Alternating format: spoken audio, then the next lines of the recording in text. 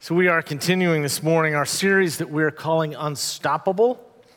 We're looking at the Spirit being unleashed in the book of Acts, and it's more than just a sermon series. It's more than that. In fact, we are inviting the entire congregation to read together through the book of Acts. We did this back in the spring with the Gospel of Luke, and now we're inviting everybody to read through. We put together a reading plan. It's available on these little bookmarks that are left around all over the place. We encourage you to do that with us.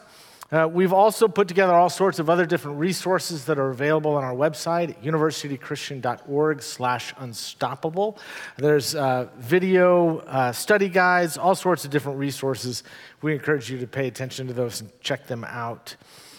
You see, as an open-hearted church for curious-minded people, we are taking a deep dive into the story of the early church and this remarkable spread of the gospel from Jerusalem to Judea to Samaria to the ends of the earth, we find in the book of Acts, and seeing how today we continue to be a part of that movement, that we now play a vital role in that continuing story of God's unstoppable kingdom as it makes itself be known on earth as it already is in heaven. So we've made it through 10 chapters so far, and today we're going to unpack a story that appears there in the 10th chapter that centers around the conversion of a man named Cornelius. But as often happens, to fully understand, to fully appreciate the full context of that story, we have to know what has happened before it. And what we've seen in these last few chapters is the expanse of the church. The church continues to grow. The spread of the gospel continues at a rather surprising pace. And it's not just the number of people that have joined the church, but the types of people that have joined. And I'm going to talk about that in just a few moments. And here, at the very beginning of chapter 10, we are introduced to Cornelius. In chapter 10, verse 1, it says this: "In Caesarea there was a man named Cornelius, a centurion in the Italian cohort."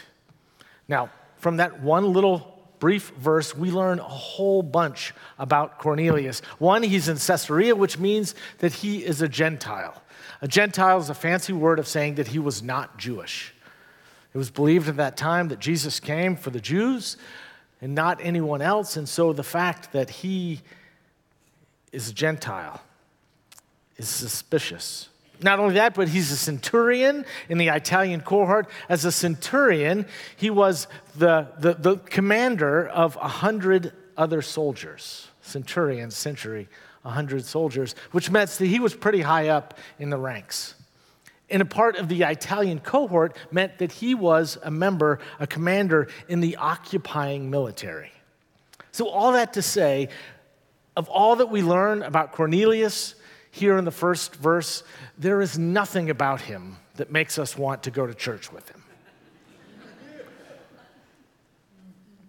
But despite that, we also learn about him in the next few verses that he was a pious man, he was a generous man, and so despite the fact that he's an enemy, we can still think that he was a good man.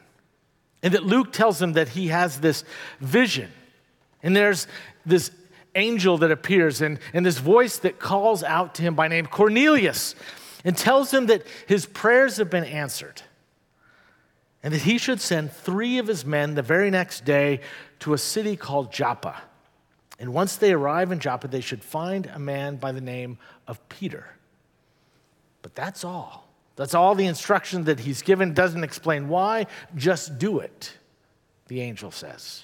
Meanwhile, Peter, who is the one that we've been hearing about the most over the last several weeks, one of the most prominent of the apostles, at the same time that Cornelius is having his vision, Peter is also having his own vision. He sees this sheet come down. And on this sheet, there are all sorts of different animals, reptiles, birds, and this voice comes to Peter in the midst of this and says, "Kill and eat." In other words, Peter, go hunting. But, he says, wait, I'm kosher. I don't eat those types of animals. But then the voice says, not once, not twice, but 3 times, what God has made clean, you must not call profane. Now, Peter's confused about what all this means when suddenly these 3 men sent by Cornelius show up his door and knock and ask to see him. And they tell the story. He had this vision. They came and sent us. You are to go back with us. And the very next day, that's what happens. Peter and these 3 soldiers go and find Cornelius, and that is where we pick up the story this morning.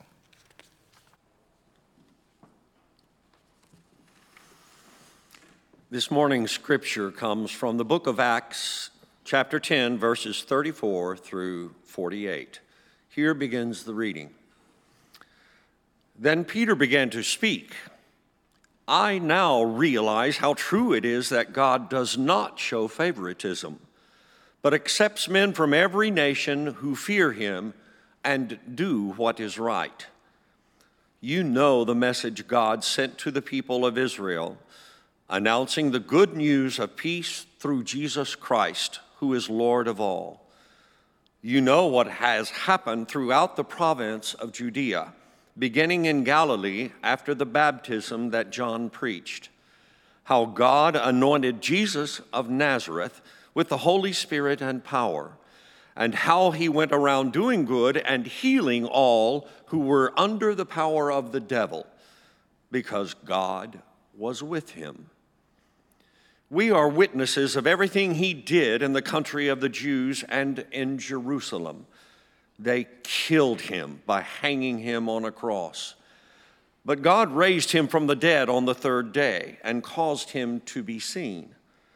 He was not seen by all the people, but by witnesses whom God had already chosen, by us who ate and drank with him after he rose from the dead. He commanded us to preach to the people and to testify that he is the one whom God appointed as the judge of living and the dead. All the prophets testify about him, that everyone who believes in him receives forgiveness of sins through his name. While Peter was still speaking these words, the Holy Spirit came on all who heard the message. The circumcised believers who had come with Peter were astonished that the gift of the Holy Spirit had been poured out even on the Gentiles, for they heard them speaking in tongues and praising God. Then Peter said, "Can anyone keep these people from being baptized with water? They have received the Holy Spirit just as we have." So he ordered that they be baptized in the name of Jesus Christ. Then they asked Peter to stay with them for a few days. The word of God for the people of God. Thanks be to God.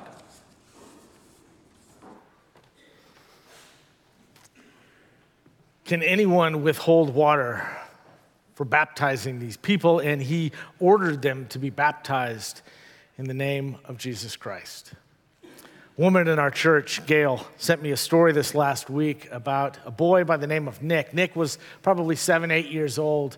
And one day, Nick's mom was walking past his room when she peeked inside, and there was Nick reading his Bible to his cat.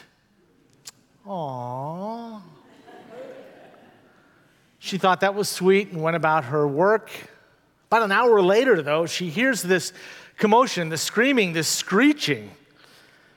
Didn't know what was happening, so she ran outside where the noise was coming from, and there is Nick with the cat in a bucket of water. She says, "Nick, what are you doing?" He says, "I'm baptizing Muffin." She says, "Nick, cats don't like water." To which he said, "Well, then he shouldn't have joined my church."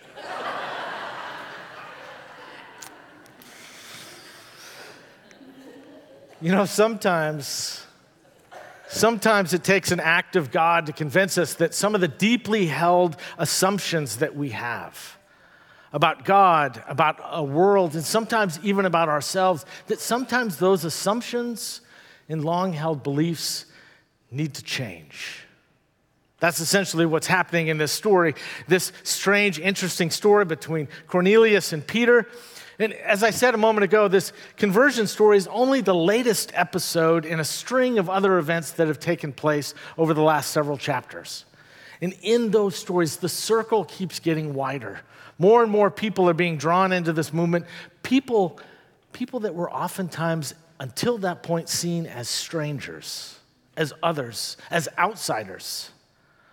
But yet God continues through a series of acts, continues to open doors, to expand horizons, to open up new possibilities in our world. For instance, in chapter 8, we see Philip take the gospel to Samaria. Now, Samaritans were the worst. They were despised amongst the Jews. One of the most famous teaching of Jesus is the parable of the Good Samaritan. Now, what is oftentimes lost in that story is the notion that a good Samaritan, well, that's an oxymoron. No one would ever at that time put those two words so close together. Sort of like jumbo shrimp, small crowd, pretty ugly. We would never use those words so close together. But here there is a good Samaritan, no way. These were the last people that the Galileans would have wanted to socialize with, to go to church with, to share the good news with. They would have rather baptized cats than baptized Samaritans. But yet here they are. And to their surprise, upon hearing the good news, the invitation to the gospel, the Samaritans go all in and they become a part of this emerging movement. And then, right after that story, on the heels of that story, there is this fascinating story of Philip and the Ethiopian eunuch. Now, an Ethiopian eunuch, because of his ethnicity, being from Ethiopia, because of his sexuality as being a eunuch, let's just say he was an outsider if ever there was an outsider. He was one of those people. But yet he too was welcomed in. He too is baptized. Now, I'm willing to bet that just about everybody here can tell me a story, at least once in their life, a time when you felt like an outsider. And I suspect that if you were to tell me about that story, you would do so with a tenderness, with a pain that's just below the surface about what it's like to be told or to be shown, to made feel like you weren't good enough, that you didn't fit in, that you're just not welcome. Maybe not to the extent of an Ethiopian eunuch, but even the least empathetic among us have some sort of an idea of what it feels like to be an outsider. But I would argue that if there's ever any place where people should be made to feel welcome, made to feel included, made to be valued, worthy of love, well, dang it, it should be in the church. But sadly, for far too many do not. And all too many can speak about being an outsider in the one place that everyone should be insiders, the one place where everyone should be included. Now, admittedly, sometimes we do that to ourselves. We sort of self-select. We get into our ideas the sense that we aren't good enough, that we aren't valuable, that we aren't worthy of love, that we just won't fit in. Because of some of the sins of our past, some of the things that we've carried around, whether it's abuse or betrayal, whether it's addiction or infidelity, maybe it's body issues, some of us have secrets that have been buried for years. A number of years ago, when I was serving my previous church, I was serving my home church there in my hometown. And there was a buddy of mine who was still living there, a friend from high school, that I invited to come to church. It was Easter, and Mike's family didn't have a place to go to church, so I called him and I said, "Hey, Mike, why don't you come to church on Easter? Bring your family. We'd love to have you." And Mike just started laughing. And Mike said, "You know, Russ, if I were to come to church, the roof would cave in."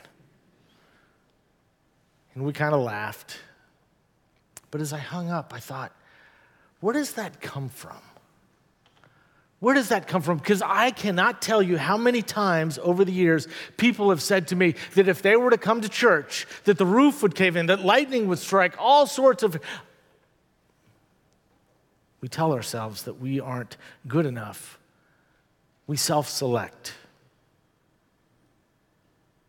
The truth is, we all carry flaws and failures and shame, and sometimes it feels like a stain that just won't wash out. We all have these deep-seated, profound beliefs that we are, in some way, shape, or form, just not quite good enough, that we're too far gone.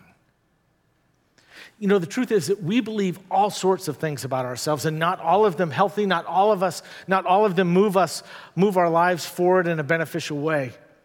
But it's interesting the things that we can believe about ourselves, but yet we have a hard time believing that God loves us as we are. That whatever has gone wrong in the deep, dark resources of our hearts and our past, that God has made peace with those things.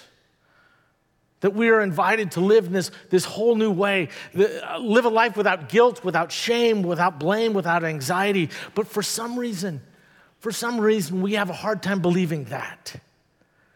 We believe all the other things that we aren't good enough. But for some reason, we have a hard time believing that God loves us as we are. Sometimes we self-select or deselect, as the case may be.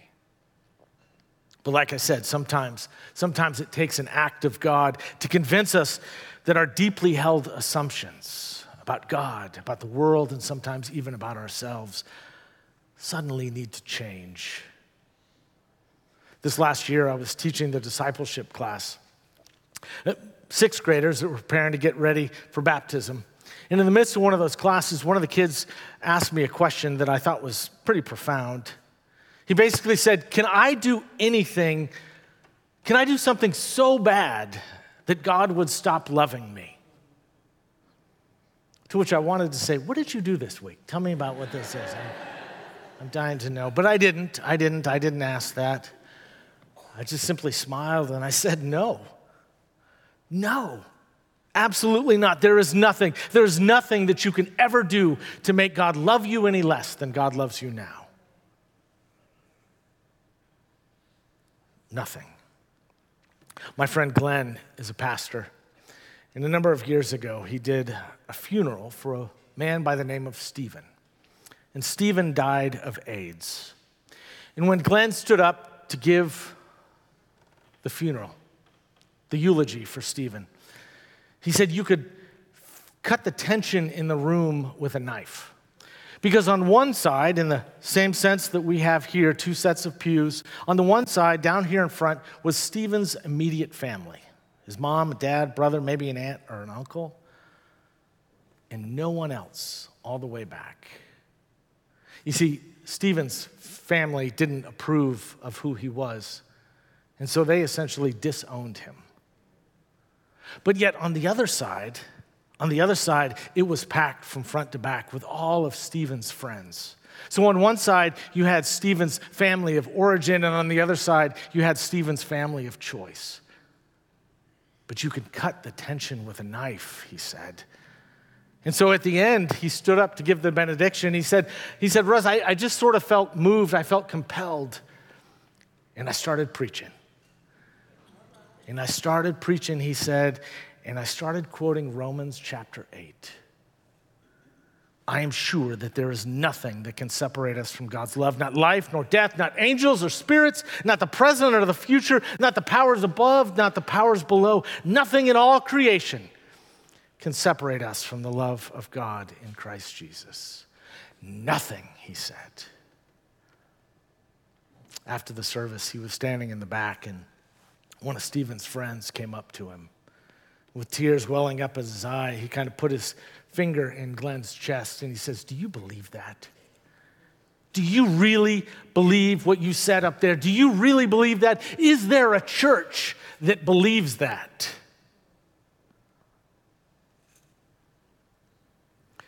Well, friends, I'm proud to say that it is the faith of this church, that the grace of God is for every human, not because of the faith that we have, but because of the faith that God has in us.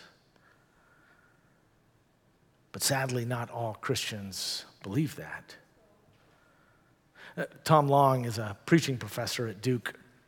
And he tells the story in one of his books about going to a hotel one time. He was speaking at a conference, and he checked into the hotel the night before, and as he was walking in, he noticed that there were signs, handwritten signs, taped all over the lobby.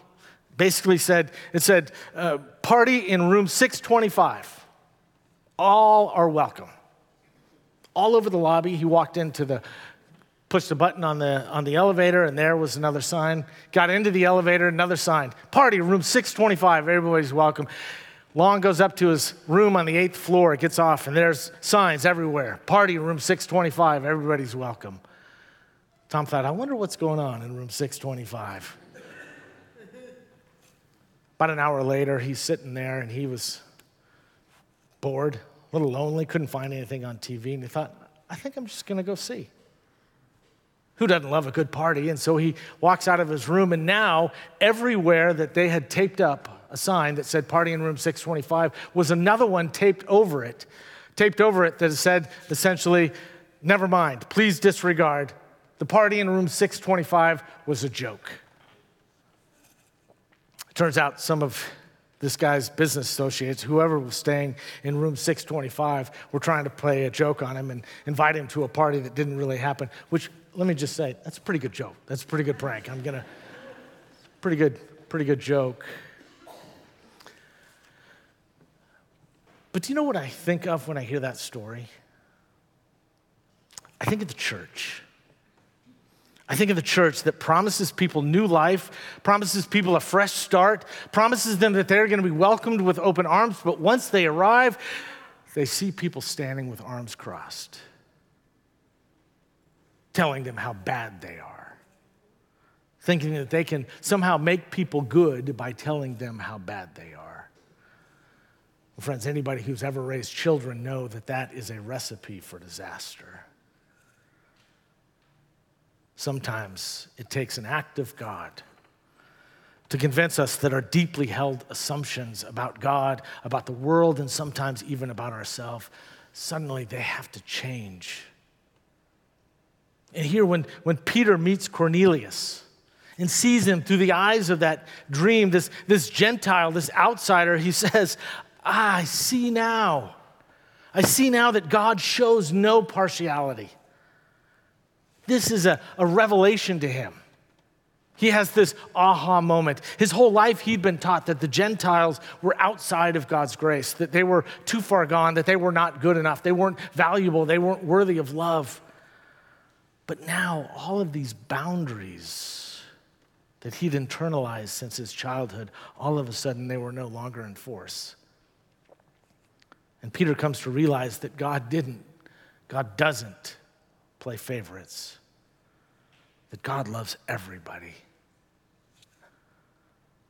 I wonder if there are any of you this morning who might think that you are outside of the bounds of God's love. And maybe you've been taught, maybe you've been told, maybe you've been shown your whole life, and that is so hard for you to let go of. Or maybe it's someone else or someone's else that you think that you've been taught that they were unclean, that they were unholy, they were profane, whatever word you might use, that they are outside of the bounds of God's love. Friends, sometimes it takes an act of God to convince us that our deeply held assumptions about God, about our world, suddenly have to change. Here's the thing that I love about this story, is that it's not just Cornelius that goes through a conversion experience, because so does Peter. Because his understanding now of the wideness of God's love has changed. His understanding of his own life, his own values, it all changes once God's Spirit falls upon even the Gentiles. And all of a sudden, because of this act of God, his assumptions must go. And in their place, this new understanding of the wideness of God's love must take its place. Sometimes, friends, sometimes it takes an act of God to convince us that those deeply held, established assumptions about God, about our world, and sometimes even about ourselves, They have to change. May all who have eyes see. May all who have ears hear. And may all who have a voice proclaim of the wideness of God's mercy. Amen.